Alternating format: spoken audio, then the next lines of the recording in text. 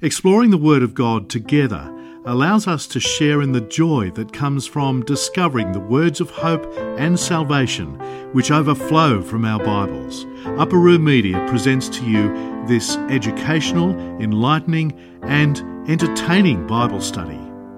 Prepare to be transformed. In the name of the Father, Son, and the Holy Spirit, one God, Amen. We'll continue our study in the book of Song of Songs. We're chapter 5, verse 16. We're just talking about how the human soul started to describe God by the invitation of the saints. And if you think about all the doxologies that we have in the church, a lot of it is actually about describing the relationship between God and human.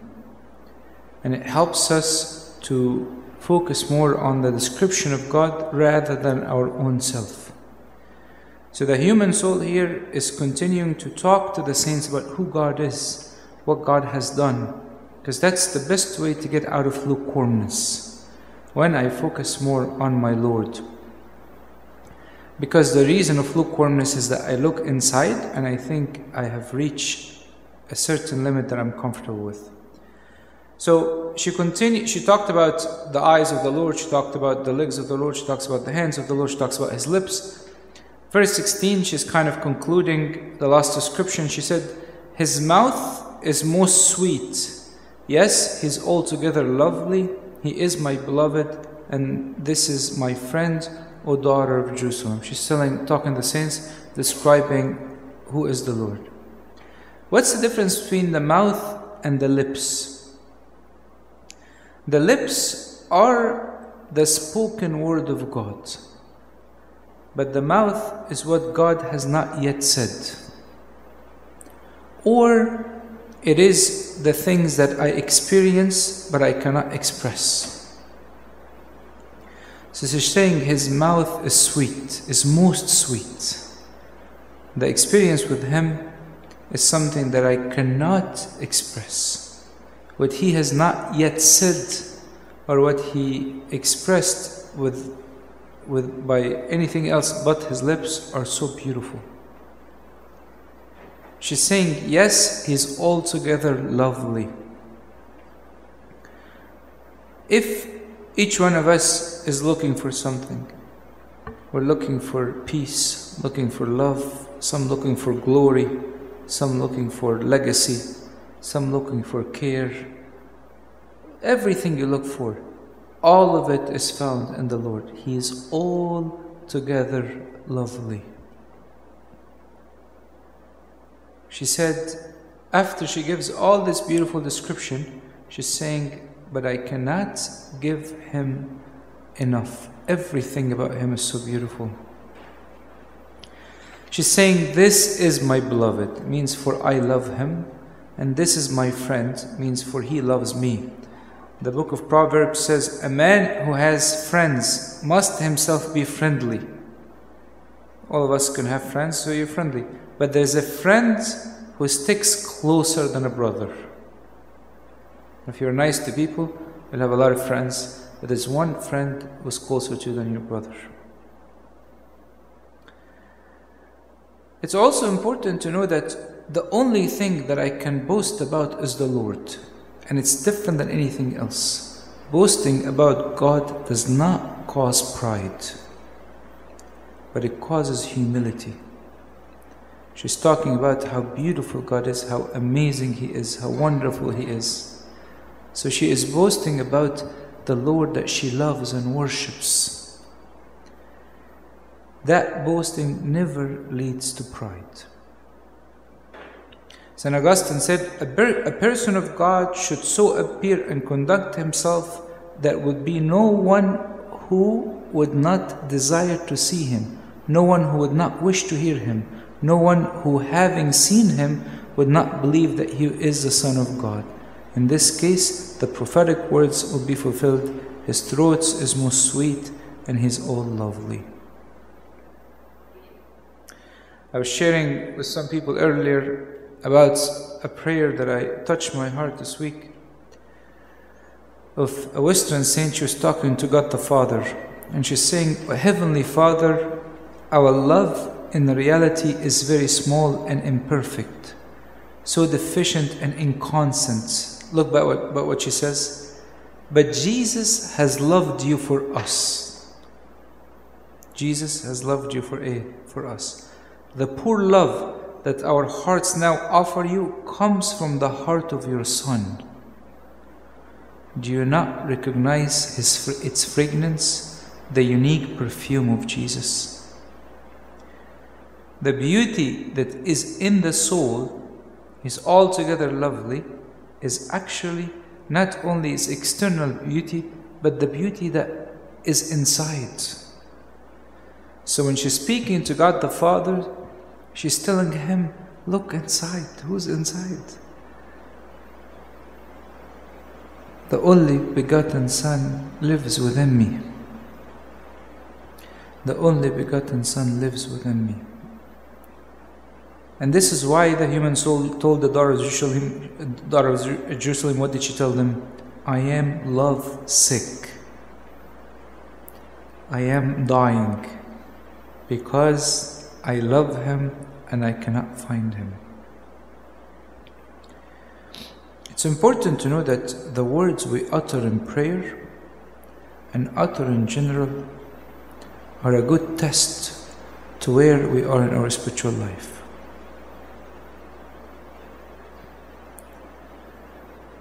One of the saints said, I tremble to think that I have to give an account of my tongue. There is life, but there is also death in the tongue.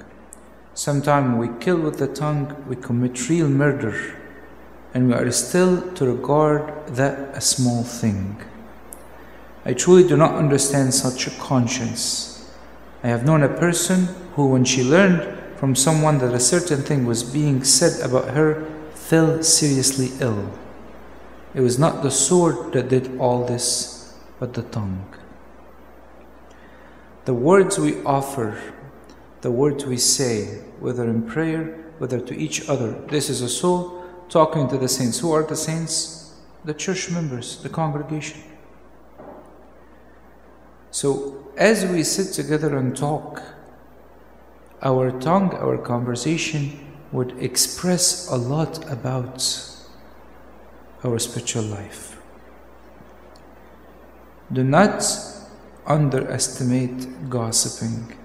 Do not underestimate what you share about God. Do not underestimate your conversations, especially with the people from the church, because we have a lot to share. If I cannot be courageous with those who share the same faith, how can I be courageous with people outside? The daughter of Jerusalem responded, after she told them this beautiful poetry of who her beloved is. Then they asked her, where has your beloved gone, O fairest among women? Where has your beloved turned aside that we may seek him with you? They're telling her, where did he go? We want to come with you. Let's get all of us seek him together. This is what the saints are responding. Obviously, this historically, some people say it represents the church when the Lord was there during crucifixion.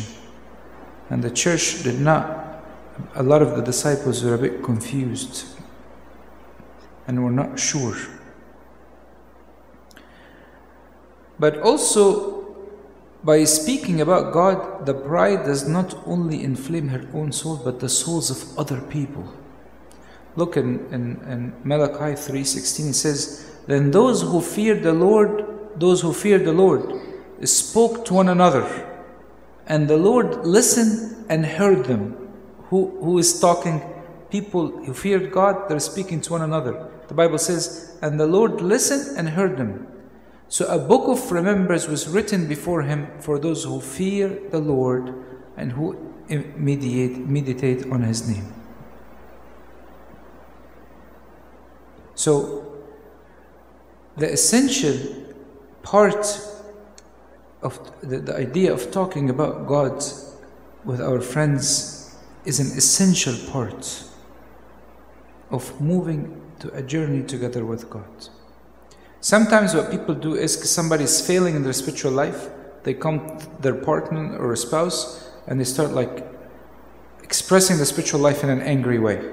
Like a lot of parents will be like, tell him he must read the Bible, tell him he needs to confess, tell him this, tell him that. But sometimes this is just a reflection of our own deficits. An expression of the fact that I cannot commit to myself to the relationship with God, so I start getting my anger out on those who I serve. If we live the life with God, we won't need to tell anybody anything. So sometimes for us, when we cannot pray, when I cannot feel the presence of God, I could sit with myself and talk about who God is to me. Who God is to me. She said, look at what she's saying. She says, my beloved has gone to his garden, a single garden, to the beds of spices to feed his flocks in the gardens and to gather lilies. Let's break this down. Ask her, where did your beloved go? She said, he went down to the garden. If you guys remember Jerusalem, the garden of Gethsemane was down. Jerusalem was on a hill. If you ever go visit Jerusalem, Jerusalem was on a hill. And to go down to the garden, if you go to the garden of Gethsemane, you have to go down. So each time I'm lukewarm, each time I am rejecting the call of God, where does he go? He goes to the garden of Gethsemane. He withdraws himself to the moments of when he suffered on our behalf, that he can carry more of our own darkness. The bed of spices obviously here represents the spices that was on the body of our Lord Jesus Christ. It represents the tomb, the darkness of the soul, the places where we closed off to the Lord. You know, there are some people who do not confess about the sin, but almost not willing to fight. Like Abuna, I cheat, but next time I get a chance to cheat, I probably will cheat. Darkness inside. Can the light of the Lord comes to this garden of darkness? One of the saints said, all graces flows from the mercy, and the last hour abounds with mercy for us. Let no one doubt concerning the goodness of God. Even if a person sins were as dark as night, God's mercy is stronger than our misery. One thing alone is necessarily, that the sinner sit upon the door of his heart, be it over so little, so let in a ray of God's merciful grace, then God will do the rest. So what is the saint saying? She's saying, if you are in that darkness, just open the door a bit. Just read your Bible a bit. Just pray a little bit. Do something small. Open the door.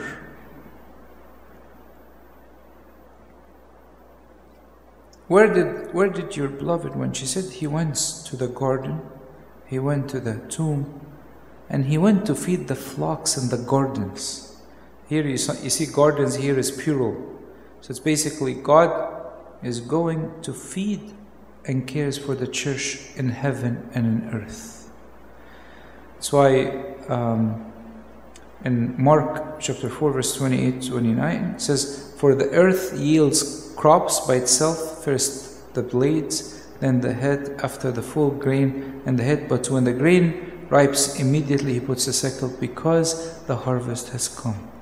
The Lord, he feeds and cares all the plants and the growth that happens in the church is by God feeding. Even though the soul until this moment feels she was abandoned by the Lord, he left her, She still trusts, she still speaks about him, she still knows where he is, she still understands the mystery that he does in the depth of her heart. And then what does she say? She says, I am my beloved, and my beloved is mine. He feeds his flocks among the lily. I am my beloved, and my beloved is mine. If you open Song of Songs, chapter 2, verse 16, at the beginning of her spiritual life, what did she say? She said, my beloved is mine, and I am his. Now she flipped the order. She says, I am my beloved's, and my beloved is mine. Initially, it's almost like she's inviting God in to be part of her life. Now she's saying, I am fully belong to him. She realized a new identity, even at the moment when she felt abandoned by the Lord. She still realized her full identity. I am my beloved's, and my beloved is mine.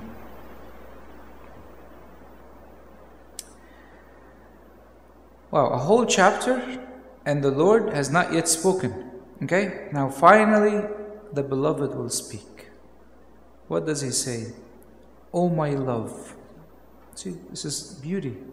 God doesn't come back and be like, I knocked on the door, he did not open, it was raining, I had to go to Gethsemane, I was suffering.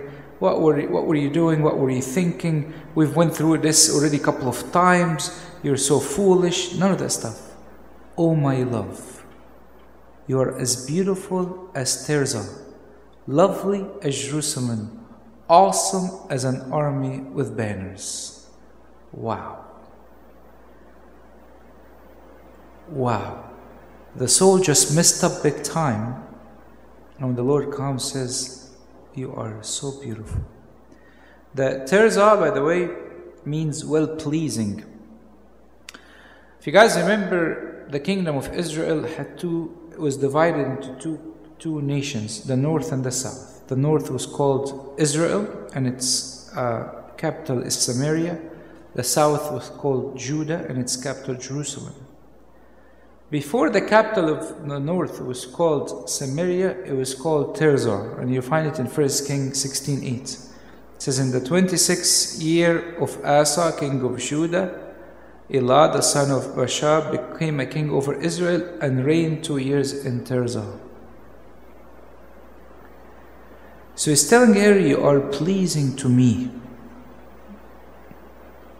And in Hebrews 13:20 it says, make you complete in every good work to do his will, working in you what is well pleasing in his sight, through Jesus Christ, to whom be glory forever. So God works in us to make us what? To make us beautiful. One of the fathers recently said something beautiful. He said, our life is not the sum of our failures and success. She failed few times, but the Lord still saw her beautiful. The Lord sees us with the eye of eternity when we are glorified in the kingdom. He describes her here as Jerusalem and Israel, or Jerusalem and Tirzah. Why? If you guys remember, the northern kingdom, they were Israelites, but they mixed with foreign nations.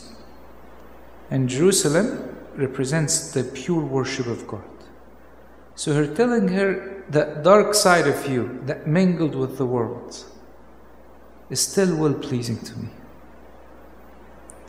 because you have repented and you've changed. One of the very well-known sermons for Father Bishoy Kamel, he said, what is bad about human beings? Their desires. He said their desires is the most beautiful thing about them. Even that part that was mingled with the world and repented, God sees it beautiful.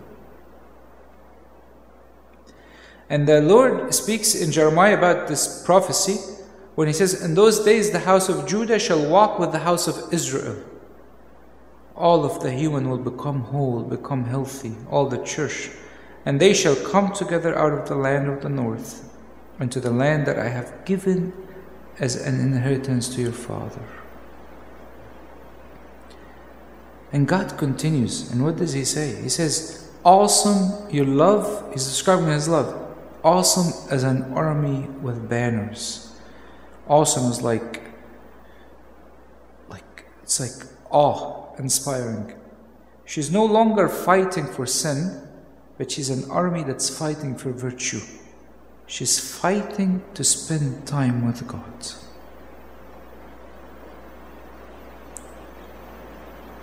One of the saints were describing the moment when she prayed in the chapel, and she says, when I entered the chapel, once again in the majesty of God overwhelmed me. I felt that I was immersed in God, totally immersed in Him, and penetrated by Him, being aware of how much the Heavenly Father loves us.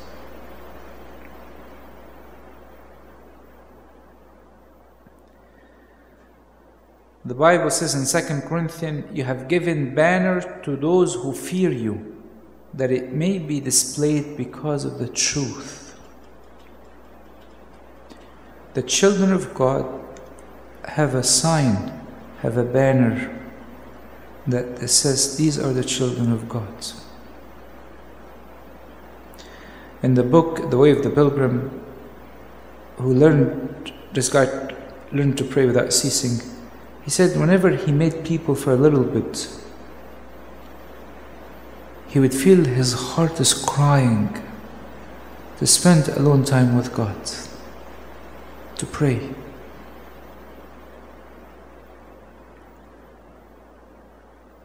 One of the most famous proverbs in the book of Proverbs, especially in the East, says, a satisfied soul steps on a honeycomb. If I'm running after things in the world, the soul is not yet satisfied. Verse 5 is one of my favorite verses in the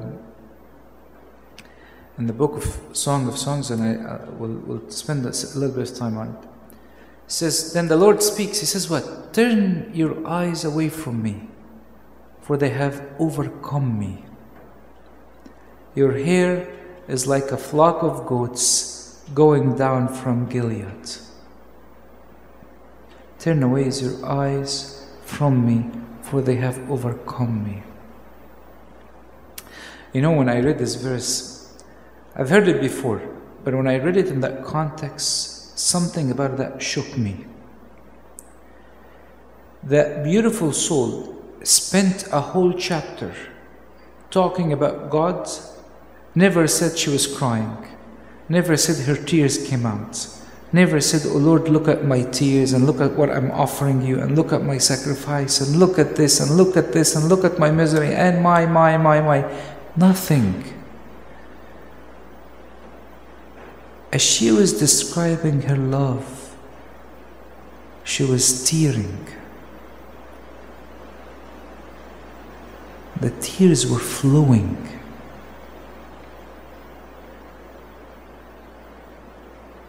But there were not a single moment to focus on herself.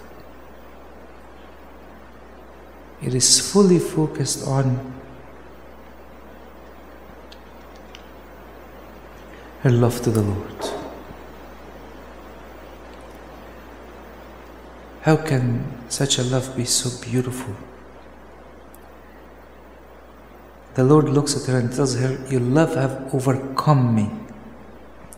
I think the expression, the same expression that's used for an army when it overcomes.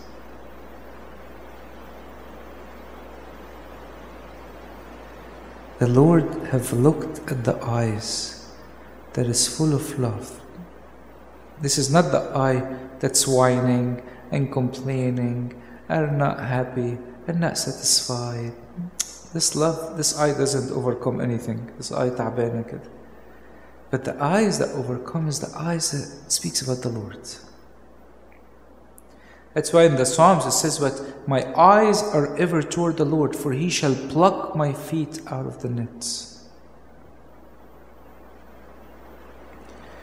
I must keep my focus on the Lord and describing Him. This also, by the way, represents, in a church context, we said here it represents the soul, the church, represents the restoration of Jesus Christ to the whole church after resurrection. When He starts sending the church as a whole army. In Mark 16:15-18, it says, "And He said to them, Go into the world, preach the gospel to every creature. He who believes and is baptized will be saved, but he who does not believe will be condemned." Do you want to read the rest of this chapter? Look at what he says, because this is one of the most difficult verses in the Gospel of Mark. Look at what the Lord says. "And these signs will follow those who believe." These signs will follow those who believe. This is in Mark. "In my name they will cast out demons. They will speak with new tongues. They will take up serpents. And if they drink anything deadly, it will be by no means hurt them. They will lay hands on the sick and they will recover." These are the signs that follow what? Those who what? Believe.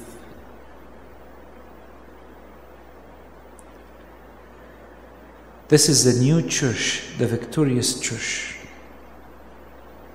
This is the new eyes, the beautiful eyes that were born out of the marriage to God.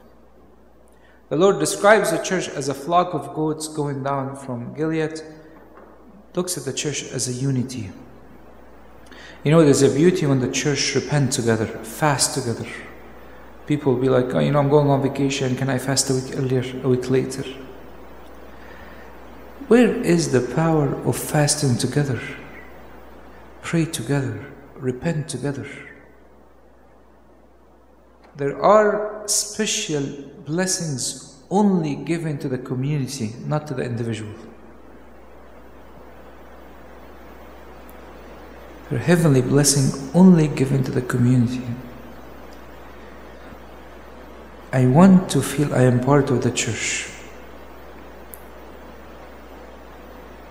I want to feel I am in a journey with the daughters of Jerusalem to get to know the Lord.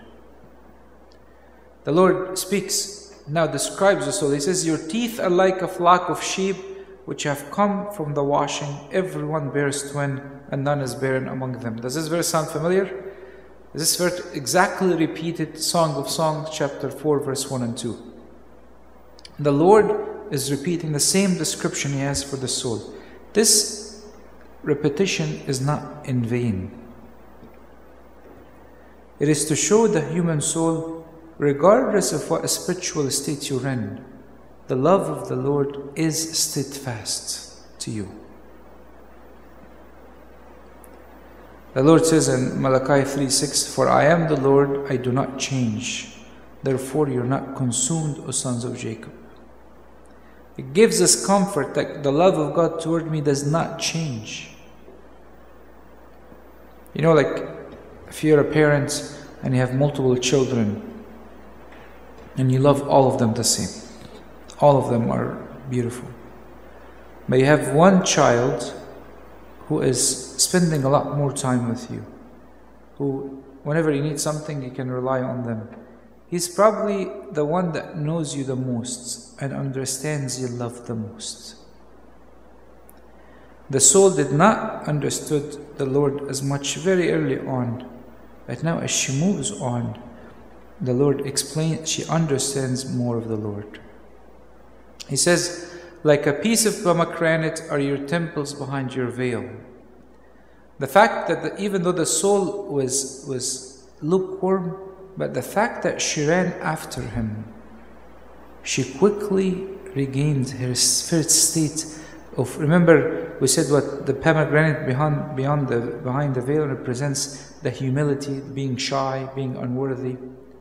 Even though the Lord knocked on her door and she said, "I'm not going to get up, I'm not going to put on my robe again, take off my robe and my feet as well." She gave all these excuses.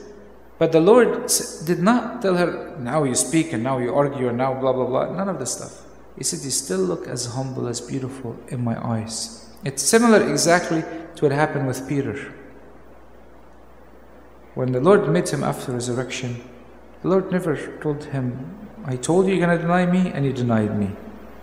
See, you're a loser. Never said that. He said, Peter, I know you love me.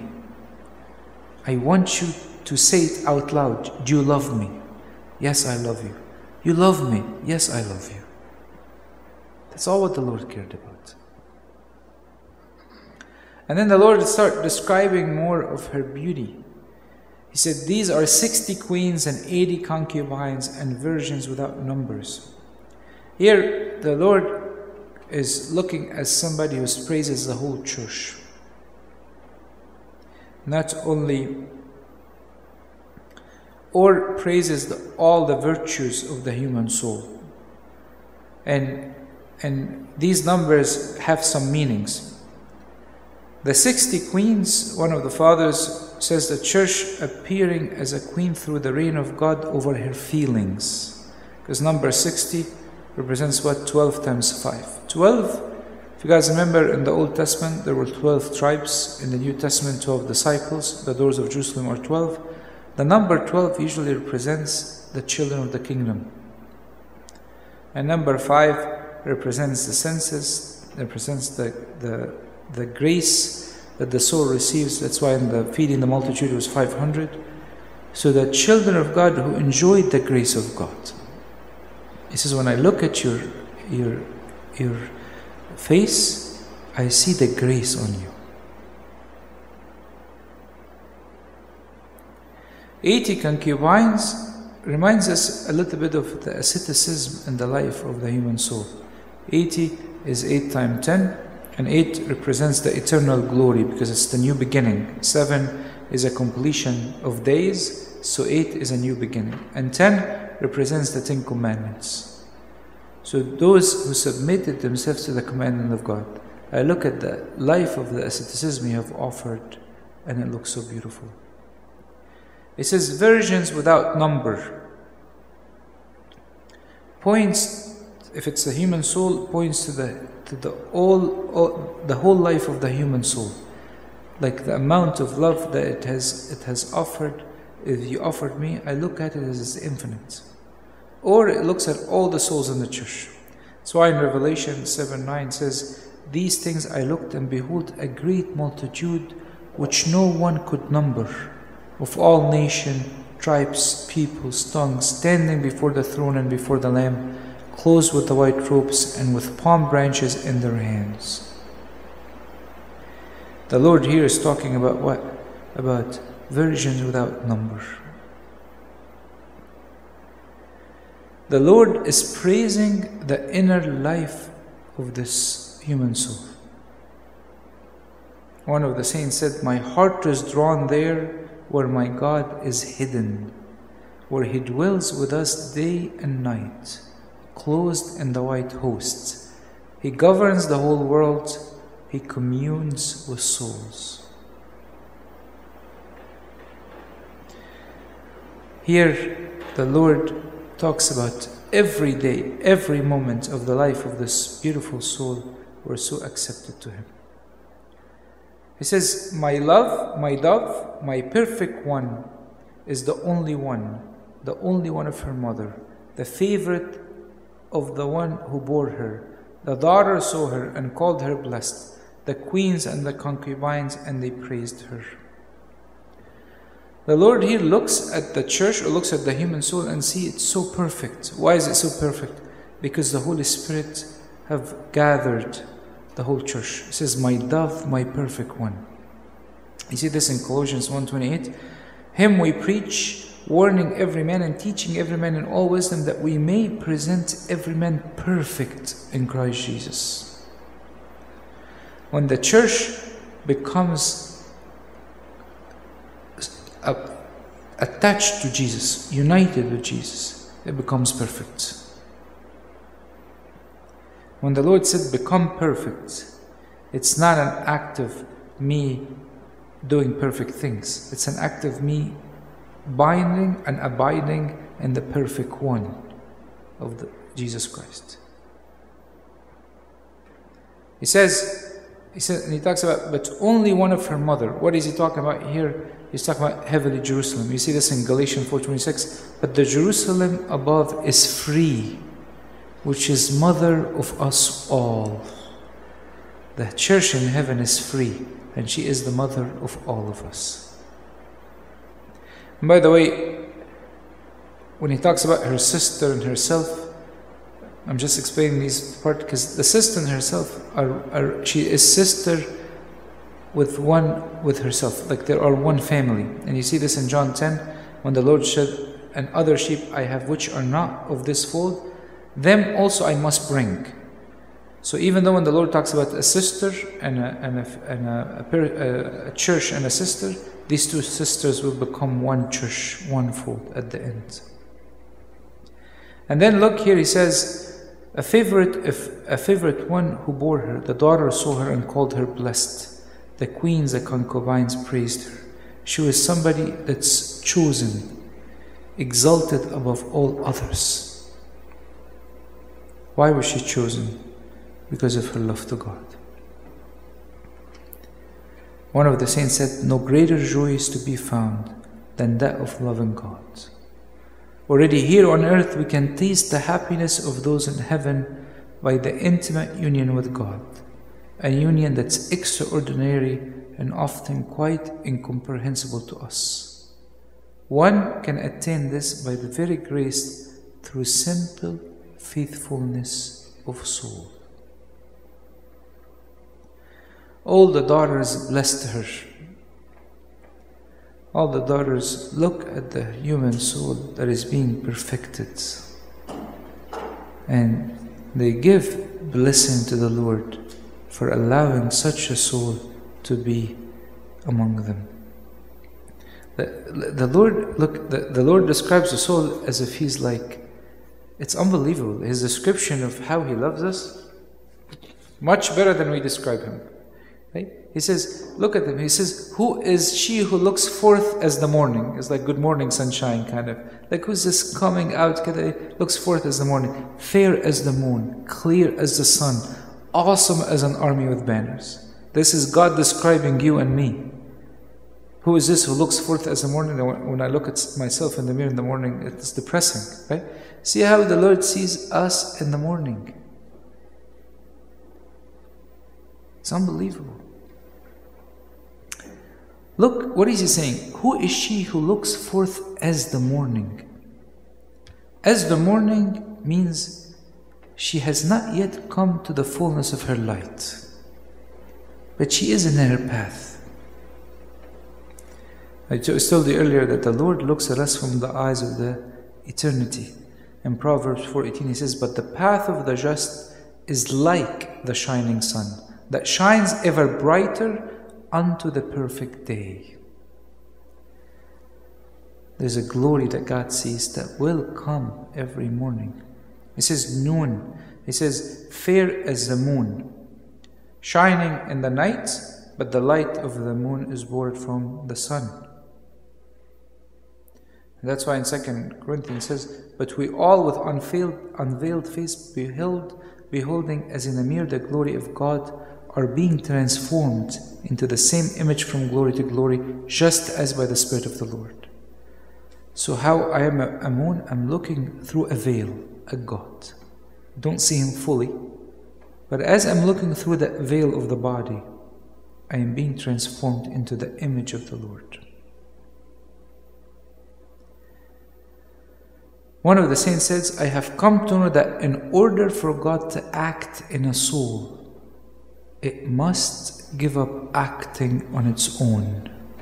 Otherwise, God will not carry out His will in it." If you want that full glory, let God work in you. And then the Lord says, clear as the sun, like her justification is beautiful because she's justified by God. "For He made Him who knew no sin to be sin for us, that we might become the righteousness of God in Him."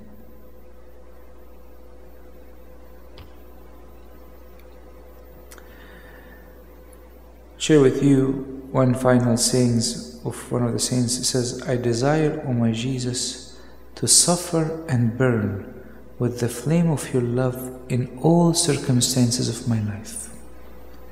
I am yours, completely yours, and I wish to disappear in you, O Jesus. I wish to be lost in your divine beauty. You pursue me with your love, O Lord. You penetrate my soul like a ray of the sun and change its darkness into your light. I feel very vividly that I am living in you as one small spark swallowed up by the incomprehensible fire with which you burn, O inconceivable Trinity. The Lord looks at the soul, sees perfection of eternity, sees the righteousness of the Son of the Lord, sees a whole host of army. This is the Lord of hosts, the Lord of the angels, the Lord of the armies. You see this in Daniel 12:3. It says, and those who are wise shall shine like the brightness of the firmament, and those who turn many to righteousness like the stars forever and ever. And glory be to God forever and ever. Amen.